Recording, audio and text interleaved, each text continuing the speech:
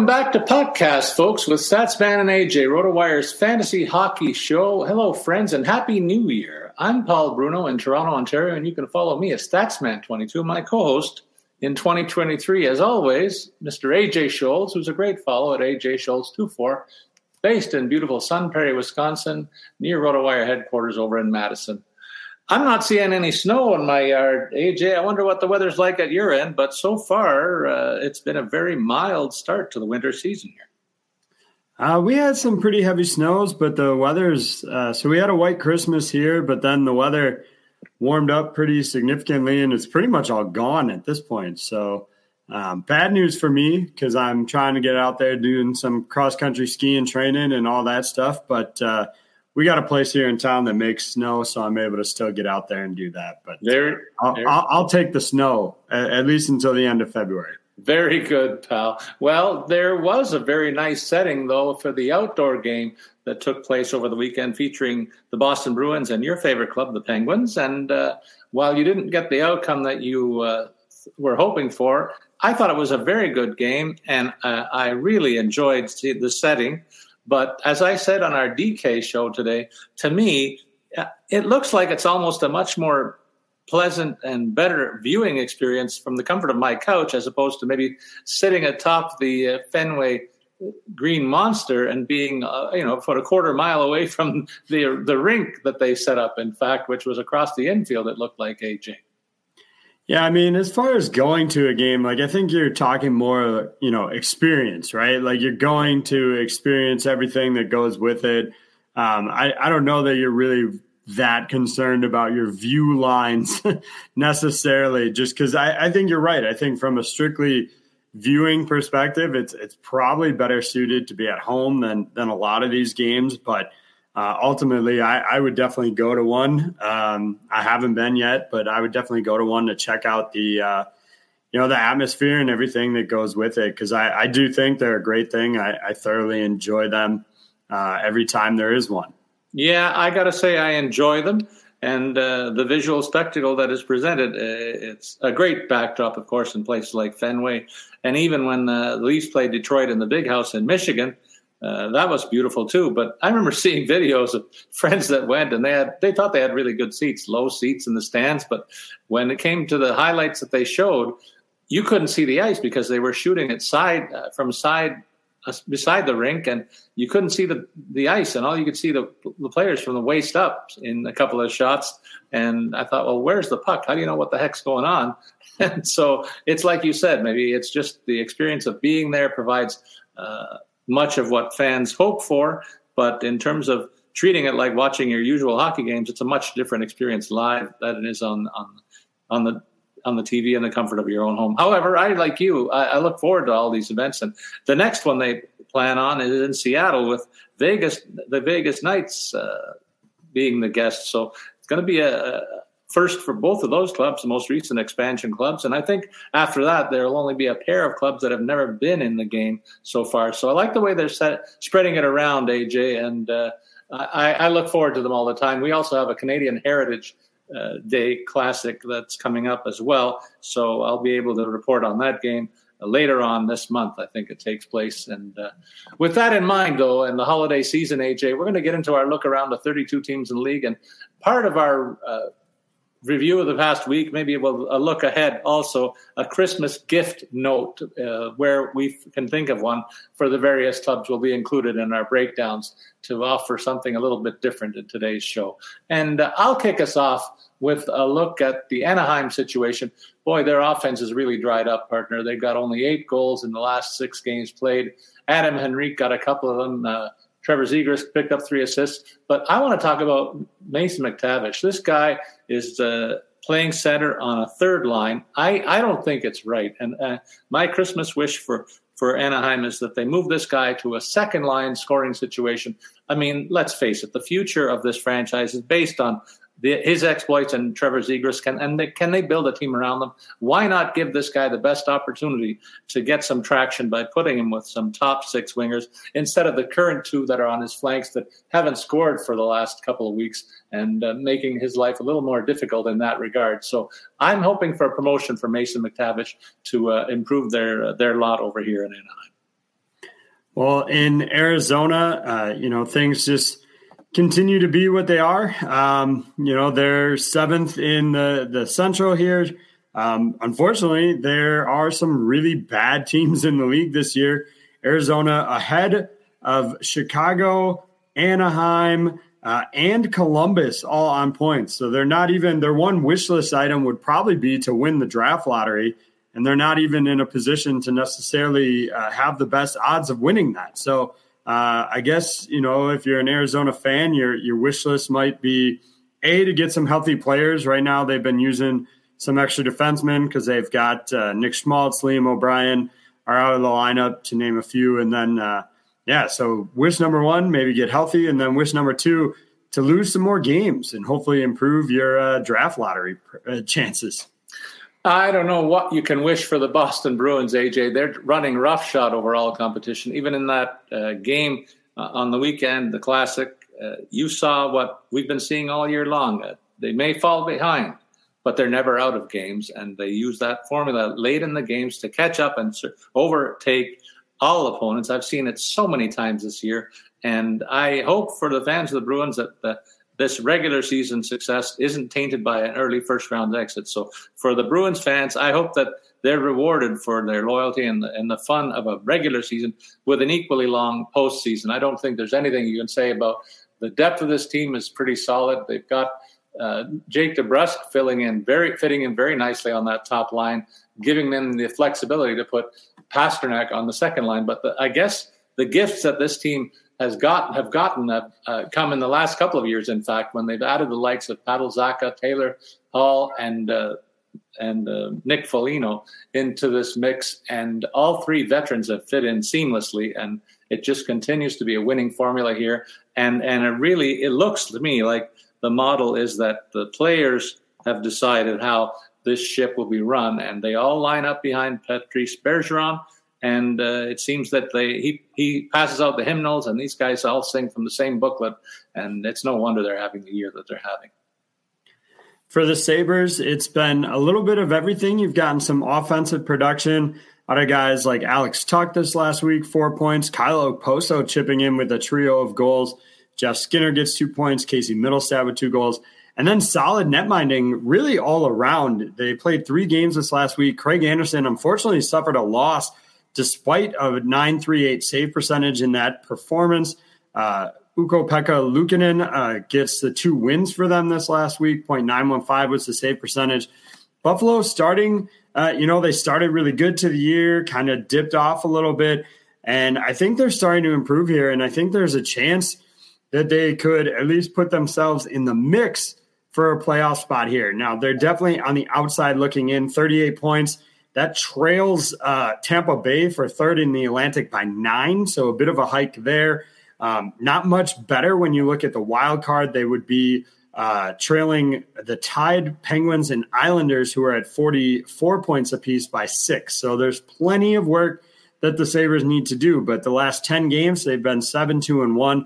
Like I said, they're getting some offense from some of their pieces here. Victor Olofsson, no points in their last 3 games. That would definitely be a concern for me, as well as the fact that Tage Thompson just 1 goal in those 3 contests. Rasmus Dahlin with just 1 assist as well. So there are it's not all sunshine and roses in Buffalo, but they appear to be trending in the right direction and getting some really solid net minding here. And in Carolina, the news is getting better in terms of the infirmary. They're getting healthier. Max Pacioretty is not too far away from making his debut with this club, and they kind of treaded water and then some to remain among the top teams in the league without the exploits of a bona fide scorer who has yet to really make his imprint here. So a healthy Max Pacioretty, and then what to do about Freddie Anderson's situation. He's nearing a situation where he'll be healthy in Carolina, but they've got a dynamic duo in net that doesn't include him, with Pyotr Kochetkov ceding some time to Antti Raanta in the last couple of weeks, and Ranta's responded with 5 straight very solid starts. So goaltending not an issue. Maybe my Christmas wish is solid entree for Pacioretty and an exit strategy that will net them some assets for Freddie Anderson, because he's no longer needed in this mix, it looks like to me. In Calgary, they have relatively good health right now. They did just find out that Brett Ritchie is dealing with a wrist injury, could be in doubt for a little bit of time here. He's going to meet with a specialist. That's certainly never a good sign for a short-term absence. But other than that, they've been a pretty healthy team.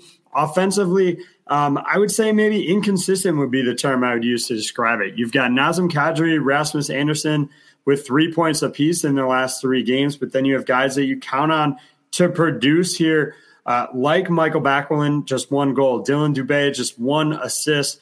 Jonathan Huberdeau continues to be underwhelming for what you would have expected when you traded for him, just 1 goal in the last 3 games. So inconsistent, in terms of their offensive game.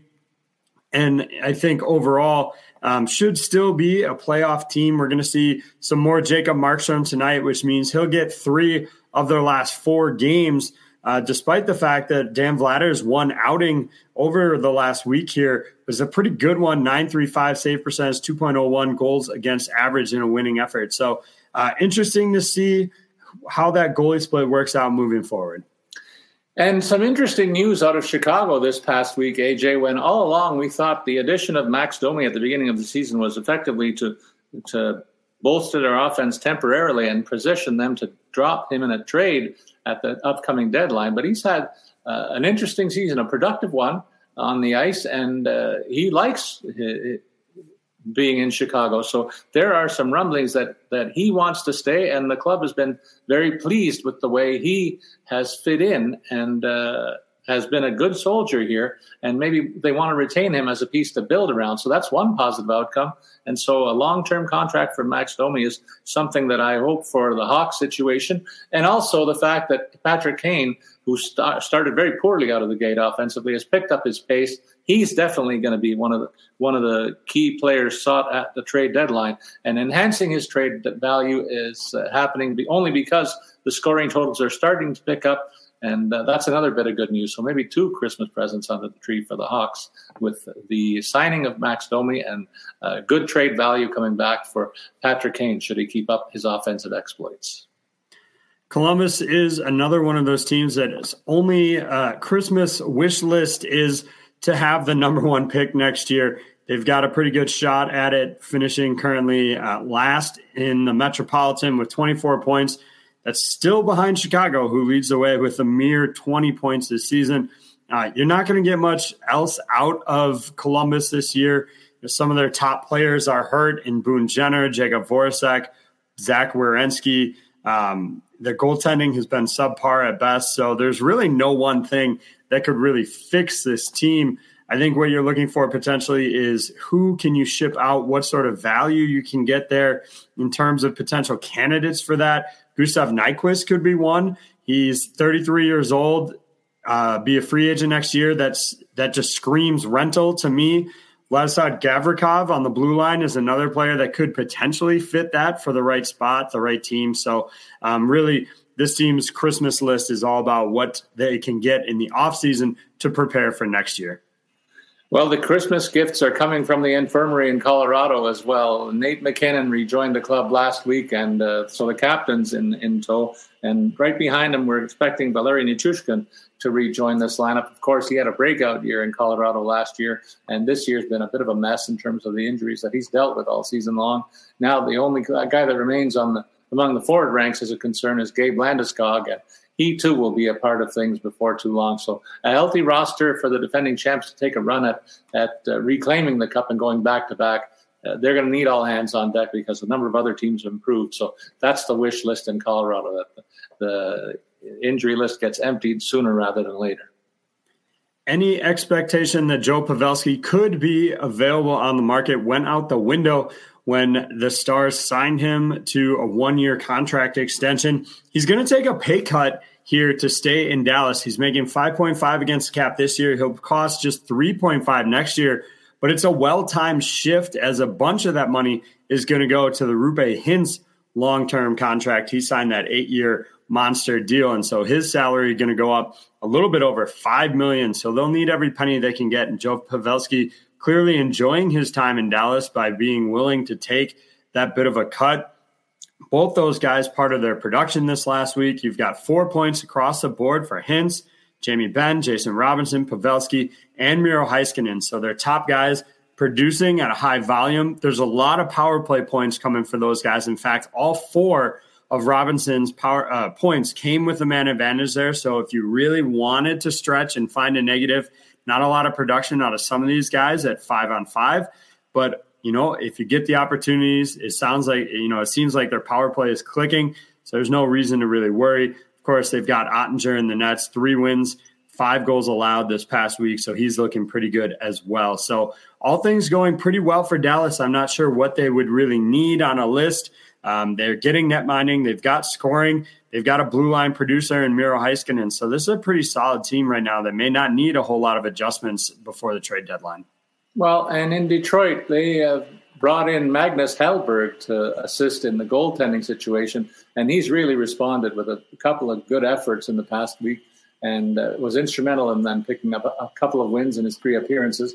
So their depth in goal looks pretty solid, and you wonder if that makes them trade possibility to move one of the other 2 guys. But the best news, again, another team that's benefiting from return from the injured list. Robbie Fabry looks like he's ready to play, and Jakub Vrana will also re-enter the lineup. He's in the minors right now, finishing up conditioning stints. So 2 veteran players to insert into an offense that we've talked about in recent weeks has started to find some traction because of the pieces that they've been brought in the last couple of years by way of trade. But they've also got found money in the addition of Jonathan Berggren, who has picked up his offensive pace and fit into a top 6 role. He's got 4 points in his last 5 games. So the offense is coming together. Maybe the wish list for me, though, is for Moritz Seider to find his way out of the sophomore slump that has dogged him in a pretty rough second year in the league after taking the Calder Trophy last year.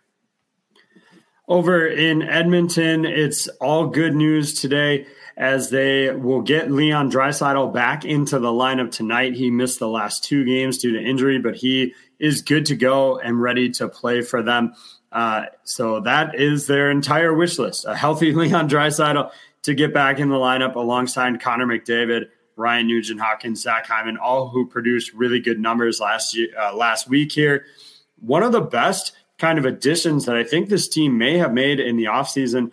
It was late, right before the season started. October 9th, they traded for Klim Kostin from St. Louis, giving up a defenseman. Kostin, with 3 goals this last week, has been a really solid producer for them, a total of 9 points in 22 games for Edmonton.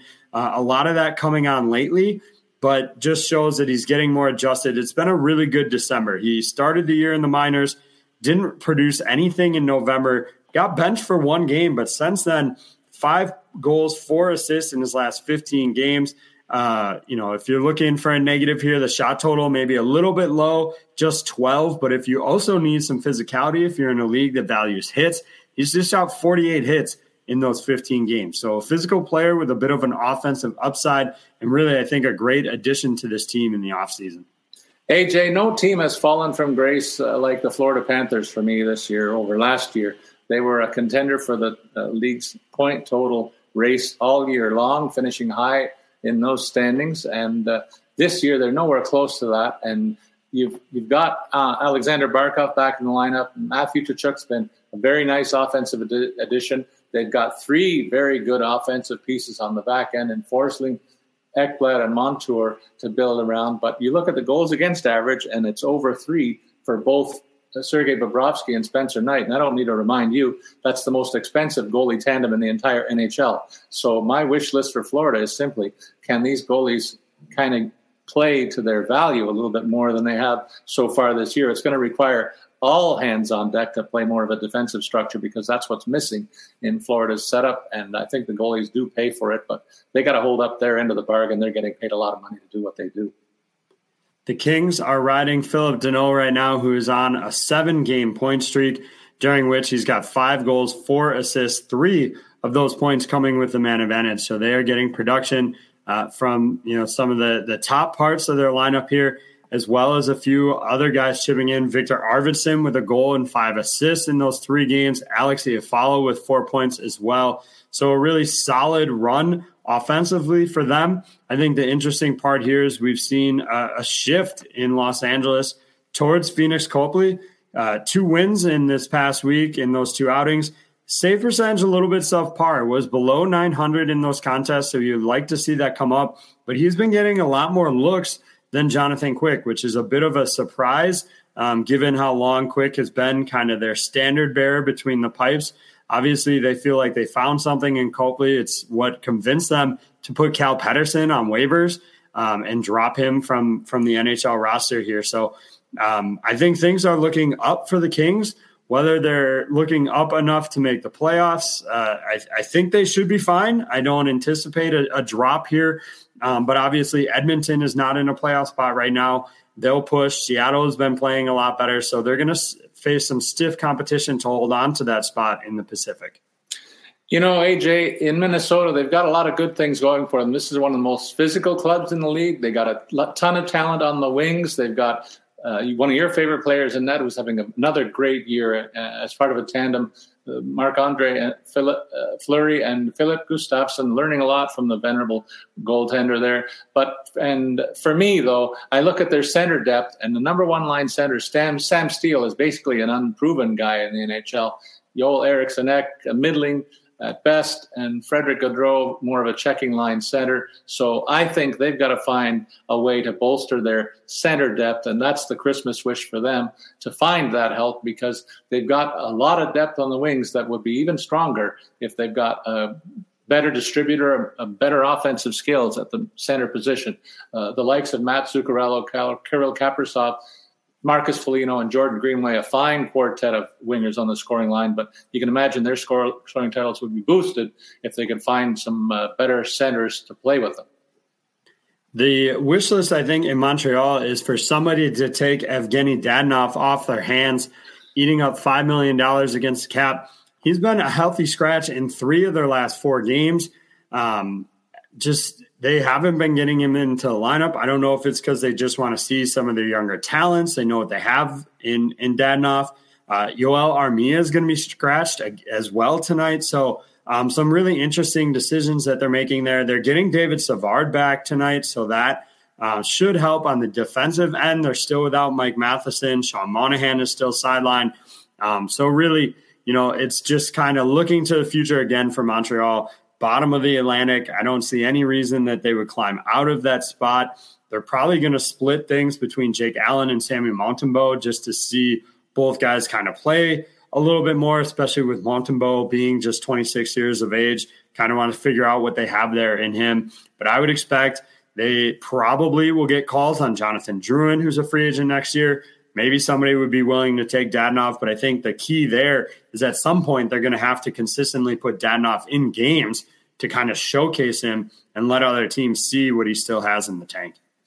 In New Jersey, we're talking about one of the teams that has been a more pleasant surprise than many others. And like Minnesota, they've got 2/3 of their issues settled when you look at forward, defense, and goaltending.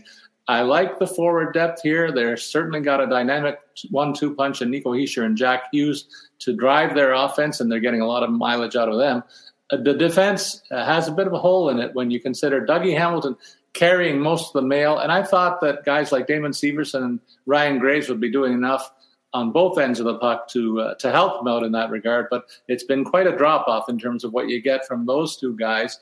I mean, look at when I do a quick glance at the scoring, Hamilton's up there with 31 points, and I have to go way down the list to find Severson with 6. This guy was a power play specialist for this team from time to time over the last couple of years, and I keep referring to the time that I saw him play regularly for the Marlies here in the AHL affiliate in Toronto. He has a lot of offensive skills, but 6 points on the season to date, not cutting it, and they have to find answers elsewhere to bolster that defense from an offensive standpoint.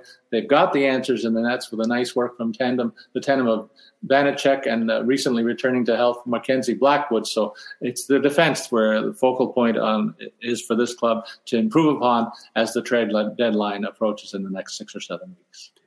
Well, another team that has some questions to answer is the Nashville Predators here. They are being driven right now almost entirely by Philip Forsberg. 5 goals in their last 3 games. The rest of the team has 7, with Jakob Trenin being the next closest with just 2. So they are really dependent on Forsberg right now for their offensive production. Again, similarly, 7 points for him. Next closest is Colton Sisson with just 3. continues to kind of drop off from there. The net minding has been okay. UC Saros, 9.33 save percentage in his last 2 games. Unfortunately, I think we've said this multiple weeks now, the Predators are just doing everything kind of middle of the road. They went 1-1-1 last week.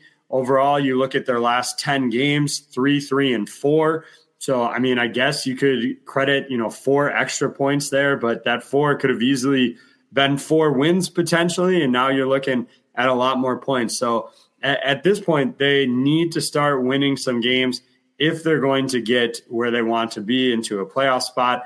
Their goal differential compared to the rest of the Central in the bottom here is, it's minus 13. That's not great, but St. Louis is a minus 21, Arizona 26, Chicago minus 58. So they're right there on the cusp, I think, of bringing something, but they're going to need to find more people that can score, and they're going to need to kind of stabilize in terms of wins. They can't have their goaltender going out, putting up a really solid save percentage like that, solid goals against average, but only coming away with 1 win.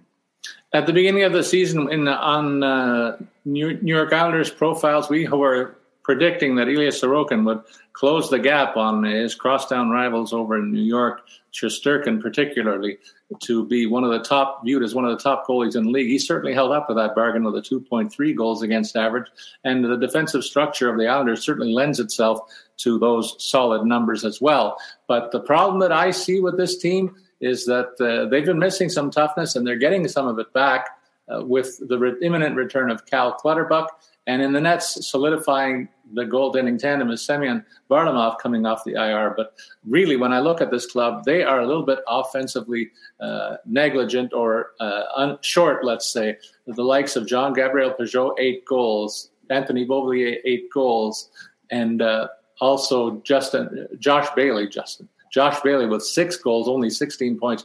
He's supposed to be probably at twice that point total and verging on almost being a point per game player here. And so these are all key secondary scorers, some of them even getting first line minutes. So when their totals are so low, that means that they have to play defensively to stay in games. So my hope for them is to find a way to bolster what is a flagging offense right now. I don't think there can be anything more depressing for a goaltender than what happened to Igor Shesterkin the other night. Gives up 1 goal on 40 shots and comes away with an overtime loss here. The shootout defeat here to the Tampa Bay Lightning. Like, just a phenomenal performance by him, but they just couldn't pull it together in terms of offensive production, and that's just got to hurt so bad. You look, this last week, 3 games played, Shesterkin goes 0-1-1 with a 9.42 save percentage. You want to talk about a guy being wasted right now. That lack of offense is just crushing them. They have other concerns among the forward ranks. You have Lafreniere was a healthy scratch for a game. So speaking to some problems there, he's pointless. Didn't score this past week. Neither did Vitaly Kravtsov, Keandre Miller, Philip Hedl.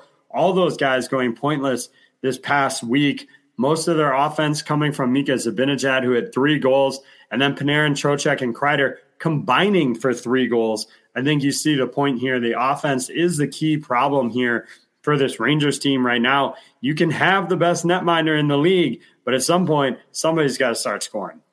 And the same rings true in Ottawa. When the season started, they were touting the fact that their top 6 forwards would be the equal of, say, provincial rivals, the Maple Leafs. They're a little bit short of that, but not far really. But it's beyond that really the story is told here in Ottawa. Their top 5 scorers have between 38 and 33 points, AJ. But below that, their next highest offensive total from a forward is 17 by Shaden Pinto. So that's a heck of a drop-off to the 6th place scorer on this team in terms of the offensive pieces. And the same can be said for Thomas Chabot, 20 points in his totals. Jake Sanderson has 13. Nobody else even in double figures. So it's a real drop-off from the high end of the Ottawa situation to the bottom half. And they've got to find a way to close that gap. And that should be their Christmas search, I'll say. So the Christmas present would be to bolster the offensive pieces, because they have also solved their situation in that they thought that they would they would be looking better in that regard. Cam Talbot has brought some stability back, playing the lion's share of the game since he returned to health, in fact, and got the goals against average down to 2.75 on the season. And he's backed by Anton Forsberg, who's ready to play on a steady basis. They're both over 91% in terms of save percentage. So they're holding up their end of the bargain. They need more offense here. The Flyers, stop me if you've heard this before, Paul, but they've found their solution in goal in Samuel Ersson, who is on a 3-game winning streak for them. In fact, I would call it maybe a technicality, but technically hasn't lost in the NHL yet in 4 appearances. His one relief outing didn't go very well, but unfortunately for Carter Hart, Hart was the netminder of record. So with Hart on IR and continuing to be out of the lineup, Felix Sandstrom was supposed to maybe step in here. He's dealt with some injury concerns of his own. So it's Samuel Ersson who's gotten their 3 wins this last week. They are obviously trending in the right direction here, but I think it's just going to end up being too little too late. Now, obviously, there's still more than half the season of left here, so the Flyers could still put some things together. But I think things just feel disconnected here. You've got Couturier and Atkinson still out. Hart is out. You've got Kevin Hayes being a healthy scratch despite being the leading point producer for this team. I just don't think there's a connection here with this team, and I don't expect that they're going to be able to dig their way out of kind of the hole they're in to get into a playoff spot. AJ, we've reached that point in the show where we'll take a break. I want to give you a chance to line up what might be a lengthy Christmas wish list from your part on the Pittsburgh Penguins, which we'll come back and get your thoughts on that. In the meantime, let's take a pause to give our sponsors some airtime. We'll be back with some news and notes from the remaining teams around the league. You're listening to RotoWire's podcast with Statsman and AJ. We'll be back right after these messages. We're driven by the search for better. But when it comes to hiring, the best way to search for a candidate isn't to search at all. Don't search, match with Indeed. Indeed is your matching and hiring platform with over 350 million global monthly visitors, according to Indeed data, and a matching engine that helps you find quality candidates fast. Ditch the busy work. Use Indeed for scheduling, screening, and messaging so you can connect with candidates faster. Leveraging over 140 million qualifications and preferences every day, Indeed's matching engine is constantly learning from your preferences, so the more you use Indeed, the better it gets. Join more than 3.5 million businesses worldwide that use Indeed to hire great talent fast. And listeners of this show will get a $75 sponsored job credit to get your jobs more visibility at Indeed.com/Blue Wire. Just go to Indeed.com/Blue Wire right now and support our show by saying that you heard about Indeed on this podcast. That's Indeed.com/Blue Wire. Terms and conditions apply. Need to hire? You need Indeed. Whether you're a world-class athlete or a podcaster like me, we all understand the importance of mental and physical well-being and proper recovery for top-notch performance. That's why I'm excited that Unified Healing is sponsoring podcasts on the Blue Wire Network. Unified Healing is a new and super innovative global network of wellness centers powered by Energy Enhancement System, or EE System. If you haven't heard of the EE System yet, then you'll want to listen up. This technology promotes wellness, deep relaxation, purification, and rejuvenation. Wherever you are across the globe, access to a center is easy and affordable. Interested in experiencing the EE System technology for yourself? Go to unifiedhealing.com/Blue Wire to learn more and find a center near you. That's unified, UNIFYD, healing.com/Blue Wire. No material or testimonials on the Unified Healing website are intended to be viewed as medical advice or a substitute for professional medical advice, diagnosis, or treatment. Always seek the advice of your physician or other qualified healthcare provider with any questions you may have regarding a medical condition or treatment and before undertaking a new healthcare regimen, including EE System. When you need mealtime inspiration, it's worth shopping Kroger, where you'll find over 30,000 mouth-watering choices that excite your inner foodie. And no matter what tasty choice you make, you'll enjoy our everyday low prices, plus extra ways to save, like digital coupons worth over $600 each week. You can also save up to $1 off per gallon at the pump with fuel points. More savings and more inspiring flavors make shopping Kroger worth it every time. Kroger, fresh for everyone. Fuel restrictions apply. Everyone is talking about magnesium. It's all you hear about. But why? What do we know about magnesium? Well, magnesium is the number one mineral that 75% of Americans are deficient in. If you are a woman over 35, magnesium will help you rediscover balance, energy, and vitality. Magnesium supports more than 300 enzymatic reactions in your body, including those involved in hormonal balance. From functional medicine doctors to mental well-being and female hormone experts, we all know that magnesium is the one mineral to improve all aspects of well-being and health. But which one? Magnesium Breakthrough from Bioptimizers, the trusted choice recommended by leading experts with 7 best-absorbed forms of magnesium to ensure your body receives the support it needs for overall well-being. Go to bioptimizers.com/balance today and use code BALANCE10 for 10% off. Support your journey to wellness at bioptimizers.com/balance. Magnesium Breakthrough from Bioptimizers, your foundation to optimal health and vitality.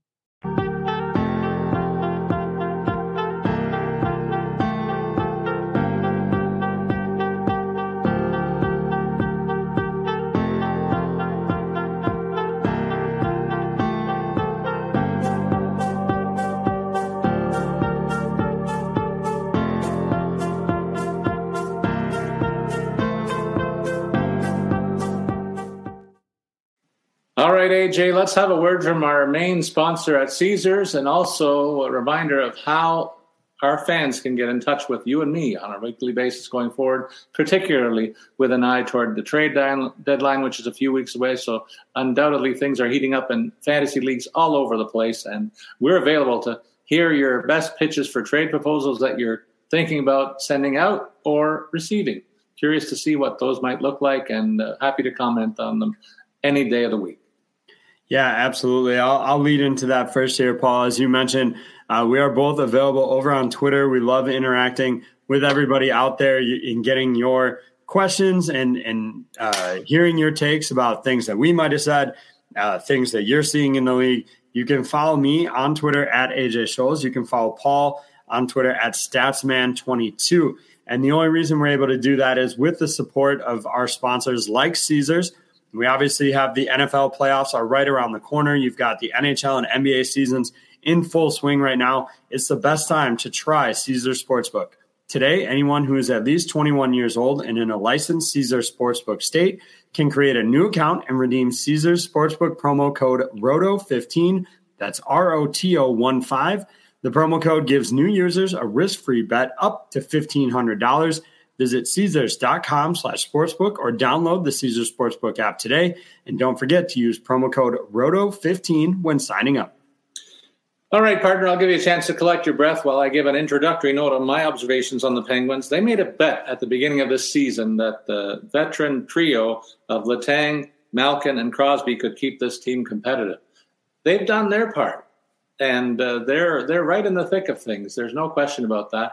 But they got a bit of a tough blow out of the Winter Classic with Tristan Jarry pulling up with an injury. Dustin Tokarski's been called up from the minors. That tells me this is not a day-to-day thing. At least I don't think so. But what's the up-to-date situation with the Penguins' number one goalie? And what's your outlook on the Penguins at the moment? Yeah, I mean, things not going great right now when you consider Jarry picks up that lower body injury. They haven't really provided an update other than the Tokarski call-up, so it's hard to know what you're going to expect there.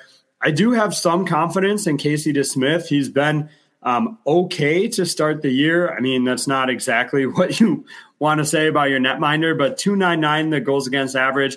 The record a little wanting at 4-7-2. But I think he can be good enough for this team to stay competitive. I'm a little bit more concerned about the fact that Chris Letang, who was dealing with a lower body injury, unfortunately had to leave the team following the passing of his father. Our condolences obviously go out to him. But, I don't know what the status of that lower body injury was, so we'll have to see how that works from that standpoint. So we'll have to roll with that and figure that side out. But I think this team can bounce back. It would be helpful if they could get either Josh Archibald or Ryan Poehling back. They're both dealing with injuries. The defense, Letang injury is hurt even more by the fact that Jeff Petrie is still out. So they're a little banged up right now. Overall, though, I think this is still a team that knows how to win games. They just need to figure out how to stop these come from behind victories. And I think really the key here is to listen to their coach and play solid defensively. AJ, what about the Seattle situation? This is a team that last year did not have the best of inaugural seasons. Certainly wasn't the worst on record for a first-year club, but it paled in comparison to what Vegas did a few years ago. But they've certainly stocked themselves well at the forward position, and they have a good power play quarterback in Vince Dunn, and probably got better goaltending than I thought they were going to get from their tandem in the nets. What do you see most recently, and is there a projection for you in terms of what they might be looking forward to looking ahead?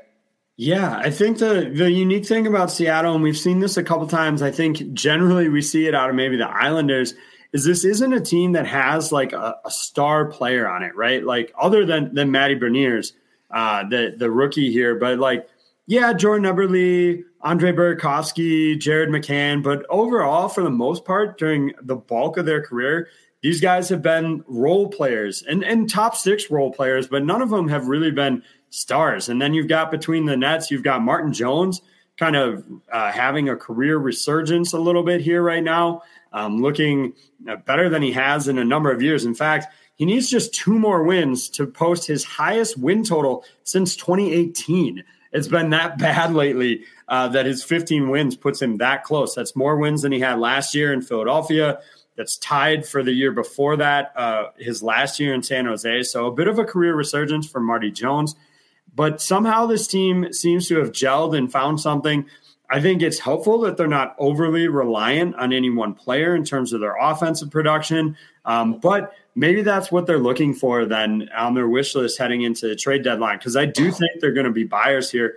Maybe it's to bring in, a big name guy who can be a really solid point producer for them and kind of give this team a little something extra that they don't already have. It's not going to be a cheap ask to try and bring a player like that in, but we've certainly seen it before. And I think they do have some capital here to spend if they want to do that. They've got 3 second-round picks next year in the draft, so they've got some movement here on being able to build out if they want to do that. Or they could just sit back, call this kind of a bonus year, not spend those draft picks, and continue to pursue that kind of long-term development that most expansion franchises have to do. We just saw something so different in Vegas that it's really not fair to compare Seattle to that. And you look at San Jose's situation, AJ, and I got stuck when I saw on the salary structure here on Cap Friendly, looking at the high-end players on this team that are committed to long-term salaries. You've got Mario Ferraro, you've got Marc-Edouard Vlasic, you've got Erik Karlsson on defense, all signed up until at least the 25-26 season. You've got Hertl and Couture up front, tied into $8+ million for the next 4 seasons as well. And this team really isn't going anywhere. So I don't know how you get out from under that other than to get very lucky at the draft and maybe turn some other assets into more pieces. So looking at the situation for Timo Meier, who's in his last year on a $6 million cap hit, do they re-sign him or do they turn him around and get other pieces? I think my wish list is focused on a guy like him who can really return some pieces and maybe start to fill in with some real quality that won't cost them as much and kind of play out the string on some of these higher end deals until those players may be dangled for trades in the future. But I think the key here is what to do with Timo Meier, and my Christmas present for this club is to figure that out and turn him into assets that will plug some holes elsewhere on this roster. Well, the St. Louis Blues got a lump of coal for Christmas. There's no arguing that. They've got Ryan O'Reilly going to miss 6 weeks with a foot injury, so we're projecting him about mid-February return. Obviously, Torrey Krug has already been out and is set for mid-February. And then Tarasenko, a broken hand, a 4-week expected absence for him. So that's the end of January there. So, really some of the best talented players on this team in O'Reilly, Tarasenko, and Krug are the ones who are going to be sidelined here. They're obviously still without Logan Brown as well. Marco Scandella, Scott Peruvinich are both out on the blue line as well. So they're having to kind of scrape the depths here of their organization, put guys into roles that maybe they didn't anticipate they would fill at the start of the season. So there's a lot of questions for this team. And the hard part for them is what sort of moves can you even make before the trade deadline here based on when these guys are coming back? You're not really going to know what your team looks like. And it's not a situation where you can just activate these guys for the postseason either. We've seen other teams do that periodically based on the timelines. They should be back before then. So I think the Blues are in a really difficult spot here. They kind of probably have to play a wait and see game. They're fifth right now in the Central Division, so they're certainly not out of it. But without those key players, are they going to be able to produce enough wins to stay in it and stay relevant? I think if they don't, we're going to see in the next couple of weeks, maybe they could become sellers just because they are missing such crucial pieces right now. And, AJ, when you talk about high-end teams, you talk about teams that can ice 4, 5, 6, top 6 forwards. The Tampa Lightning have been able to do that for much of the last few seasons and be successful in the playoffs. But I see issues with this top 6 when you consider Brandon Hagel and Anthony Cirelli are younger guys that are being asked to fill those 4th, 5th, and 6th roles on this offense. And Alex Killorn getting a little banged up over the last couple of years might not be as good as he has been in the past. So maybe bolstering that top 6 is something they're going to be looking for under their Christmas wish column. But the rest of the club certainly looks very solid. I thought they might take a step back defensively when they traded Ryan McDonough, but the likes of Mikhail Sergachev and Zach Bogosian and Victor Hedman, Eric Chernak, that's a pretty solid quartet up front. Bogosian is the guy that surprised me turning back the clock when he was picked up off the scrap heap by this club.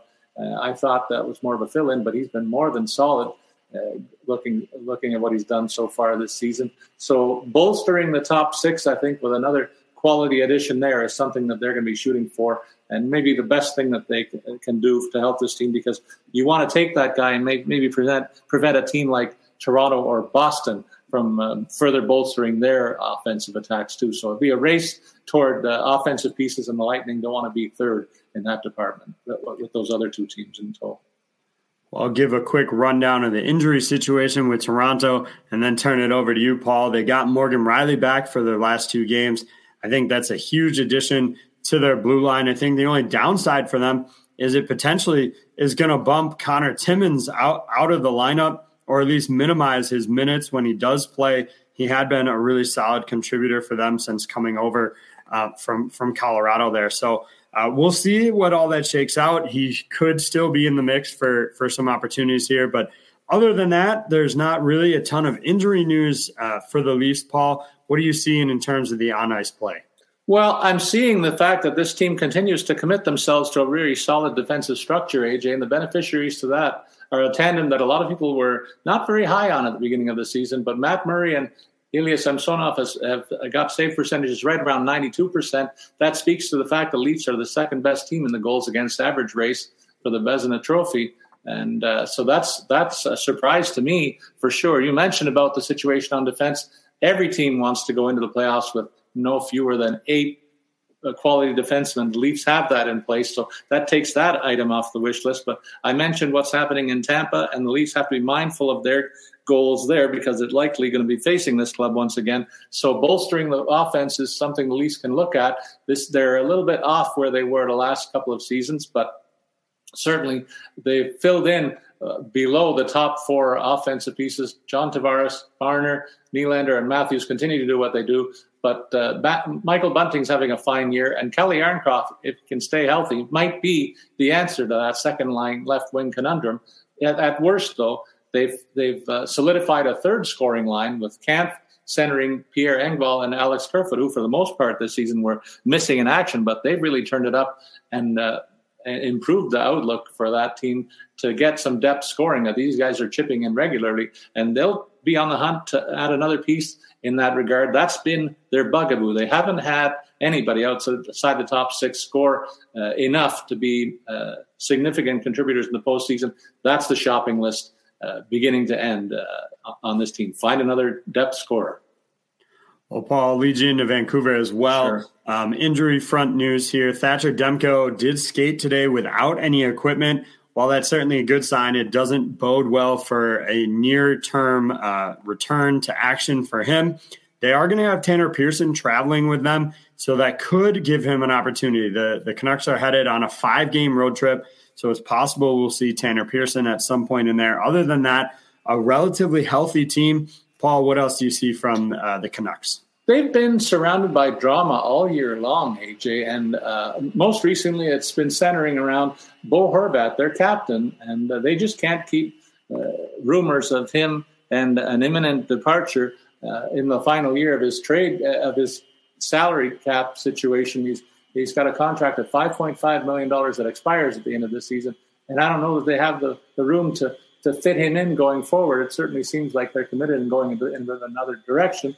And the fact that long-term Brock Besser and Elias Pettersson has retaken the offensive load here, these are the guys that are going to lead the next generation of players in Vancouver, along with JT Miller, who signed another big contract last year. So I think figuring out the Bo Horvat circumstance is tops on their wish list, and figuring out how they can get more out of Oliver Ekman-Larsson has to be something of the lump of coal in their under their tree. He's got a cap hit of $7.256 million over the next 4 years, and that looks like it's going to be something we talk about whenever we talk about the worst contracts around the NHL.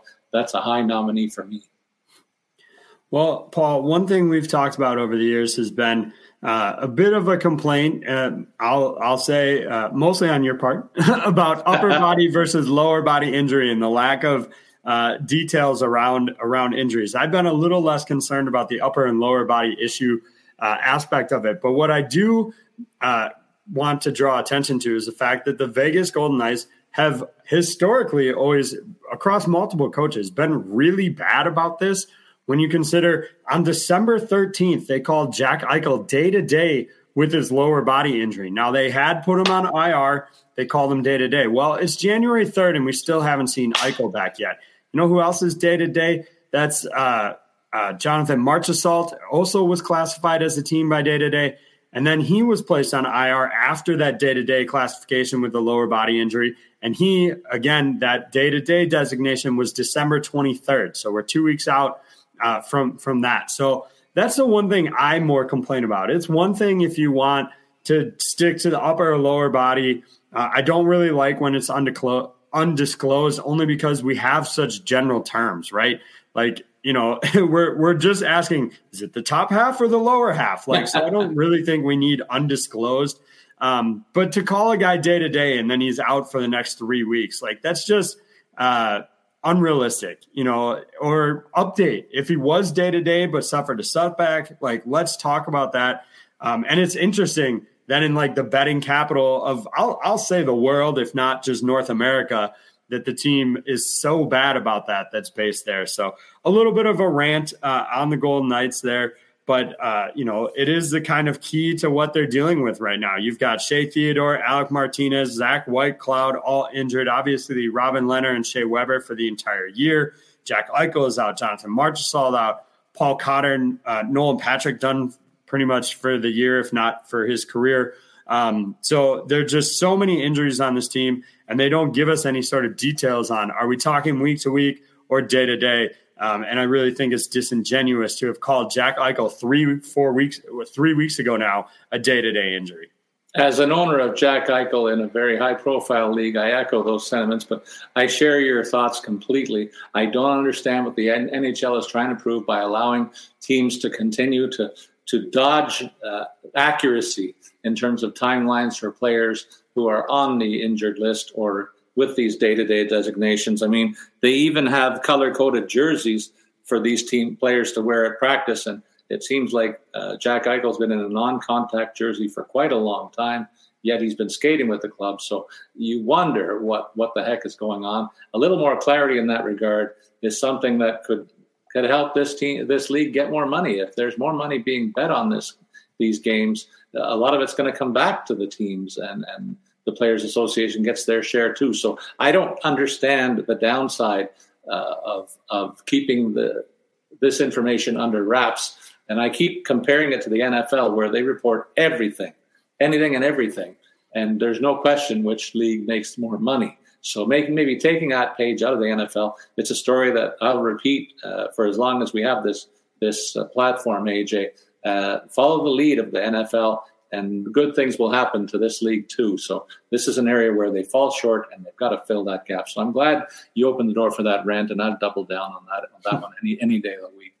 And the last team I'm going to take a look at is the Washington Capitals. Of course, every week it seems we're talking about Alex Ovechkin. He added 4 more goals to the mix, but he's not the only one that's being notorious. Erik Gustafsson has kind of reinvented himself again. It was a few years ago when he was playing in Chicago, AJ, where he had a 60-point season. Well, he's looking like that guy again with another 6-point week from the back end, and they're going to need more of that from him because John Carlson is on the injured list. There's no timeline for his return, but he's going to be missing for some time, we think. And so a productive Erik Gustafsson can be instrumental to that situation.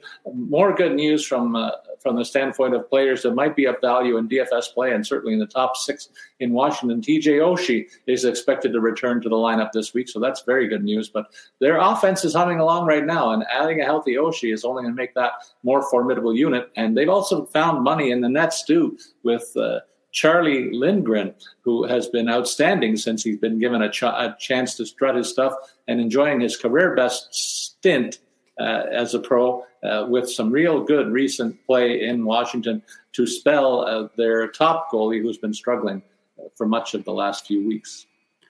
Well, we rounded out with a look at the Winnipeg Jets, who've been dealing with some injury concerns of their own, a pretty lengthy list of guys that are out. But fortunately, Winnipeg is willing to say that some of these guys might return on Friday. So we have a better, clear timeline here. Guys that could return, not confirmed yet, but might be options: Cole Perfetti, Blake Wheeler, Nikolai Ehlers, Nate Schmidt, all potential returns on Friday. So we'll see who actually does get into the lineup or not, but certainly things trending in the right direction there. And they're going to need all hands on deck here. They continue to be second in the Central, firmly cemented in that playoff spot. Obviously, a key piece of that is Connor Hellebuyck, who continues to see the lion's share of the workload for the Jets and will continue to do so. He played all 3 games for them last week. 2-1-0 was the record, 9.26 the save percentage. So they're getting kind of vintage Connor Hellebuyck right now and really looking pretty good this year. They're getting okay net minding from David Rittich. You could 5-4-0 in 9 games, but a goals against average that's tied currently for the best at any point in his career. So it's hard to expect much more than that. He'll continue to see minimal usage, just 9 games so far. I would be surprised if he gets to 25 on the year. I'll be shocked too, AJ. We'll turn our attention now into the final segment where we do our best to outfit you for DFS play tonight on a very busy slate on a Tuesday night. We're happy to be back in the Tuesday time slot because there are more games to anticipate and more players to choose from when we draw these lineups together. And as usual, AJ will lead us off with his look at the DraftKings lineup. And I'm curious to know what your strategy is on a big slate like tonight. Looking forward to hearing.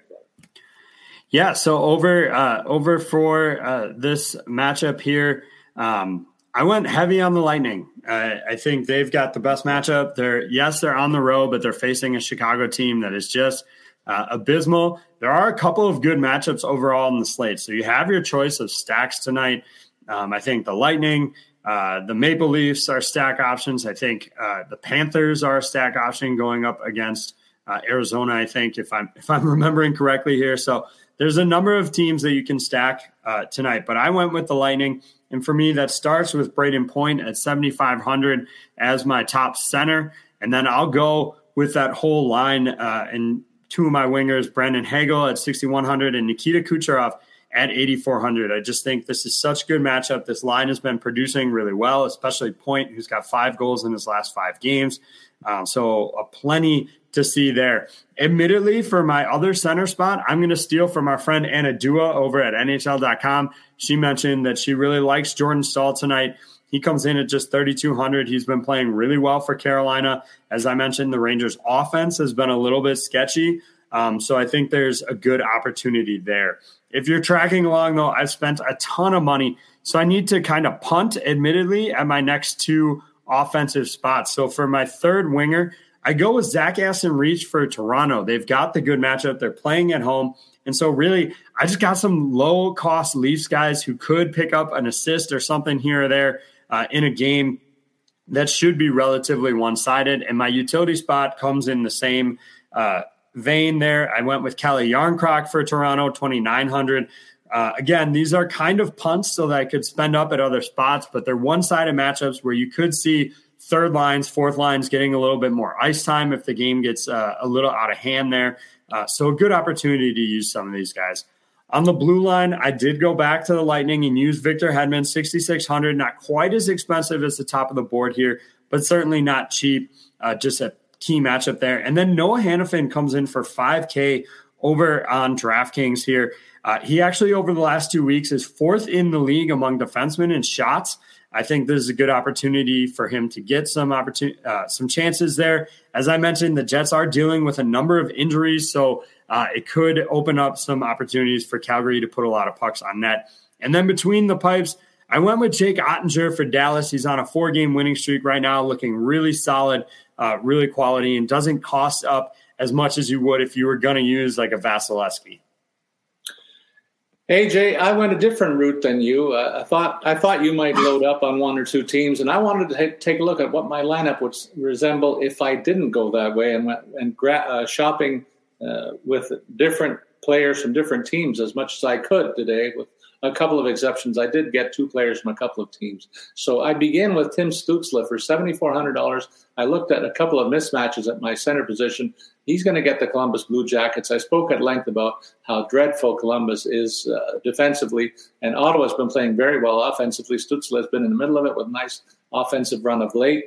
I feel the same about a matchup against Arizona for Florida tonight. This is a team that led the league in offense last season, and I think they could be in for a good offensive evening. And so I had no problem spending $6,100 on Sam Bennett to round out my pair of centers and leave me some ample money to spend elsewhere, which I started to do on the wings. I did take a look at the Toronto matchup against St. Louis, reminding listeners that there are a couple of key elements missing from the St. Louis lineup. The Leafs did score 5 goals against this squad last week, and I think that's the floor tonight against a depleted St. Louis roster. So I didn't hesitate to put Michael Bunting in for $5,700 and Mitch Marner, who drives this team offensively, $7,500. Good value plays, I think, for both of them in this matchup.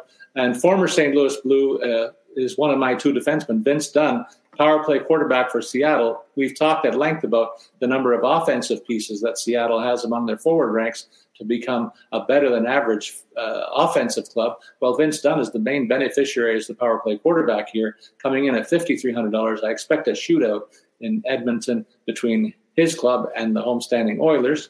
And then I pick Neil Pionk, who has been a top-scoring defenseman for Winnipeg ever since he landed there from his time in New York a couple of seasons ago. He comes in at $4,700. I expect a high-scoring game, an emotional tilt between the Jets and the Calgary Flames tonight, and I think there's going to be lots of power play time, and Pionk will factor into that as well. So $4,700, money well spent there. I always like to go cheaper than average on the defense, so I get 2 scoring defensemen for a total of $10,000 there. Round out my team, AJ, by looking at Jaden Schwartz from Seattle as well, $5,100 for a top 6 player. It factors into the power play here, and cheap value for a guy who's going to be involved in less scoring plays for the visitors tonight against Edmonton, I think. And then coming off the mat really is Toivo Teravainen, a guy who has reclaimed the top-line scoring position in Calgary alongside Sebastian Aho, yet his price tag is only $5,200. He's got a tough matchup against the Rangers, but I trust the fact that Carolina is a high-chance team and that Teravainen will be factoring in a number of shots on goal against the Rangers, and I look for him to hit the score sheet.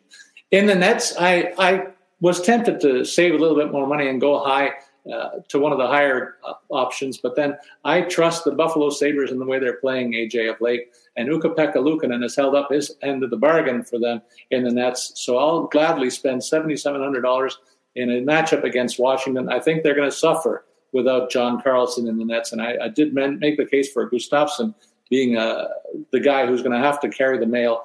I just don't know that he's capable of filling Carlson's shoes, and they'll be a step behind a very physical Buffalo team tonight in that matchup. So those are two very differently constructed lineups, and I'm curious which one will cash. Maybe both of them will, AJ. That would be something to look forward to. But in terms of final thoughts, I know you are not a World Junior guy, okay? But I gotta know, did you see the highlights of the Canadian game last night with Connor Bedard? He must have whet the appetite of several GMs around the league, the way he scored the winning goal last night.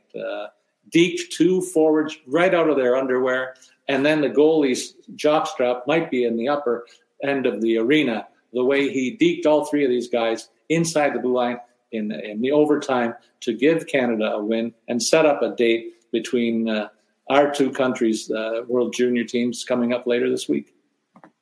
I did not catch it, Paul. Unfortunately, finding those games to watch in the U.S. is a little tricky. You have to have NHL Network, which I do not, unfortunately. But everything I've read and everything I've heard is trending in the right direction for him to pretty easily be the number one pick. And so we'll see who gets it. Right now, Chicago should be the favorites. Well, and this is a thing where I'd like to see a team that really needs that boost get a player like that. And he would be a signature player wherever he's going to land. There's no question in my mind.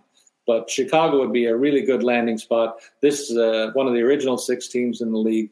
And I tell you, AJ, I've seen this guy's highlights all year long, and they just keep your jaw dropping and dropping even further and further every time he pulls it off. I hope you get a chance to Google it or go on YouTube and see what he did last night to win the game for the Canadian juniors. It was something that will be replayed here in Canada for decades, I think. It's just one of the more spectacular individual efforts, and he's got a bag full of them already in this tournament, as well as in this season of junior hockey. He's just been separating himself from the rest of the field, like you implied. And there is a real prize at the end of the season for the team that wins the lottery. And I wonder what teams will be doing to tank for a better opportunity to get him. There could be a lot of deals in the NHL at the trade deadline, and they're all focused on giving teams a chance to get this guy in their uniform next year. Anyway, that's a place where we're going to wind up for our first episode of 2023. We welcome a new year, and we certainly welcome all of you back. And thank you for listening to RotoWire's podcast with Statsman and AJ. As always, we remind you that we're here to help you with all things relating to your enjoyment of fantasy hockey. So we encourage you to send your comments or questions on Twitter. Please follow me at Statsman22, and you can follow AJ at AJ Scholes24. So long, everybody.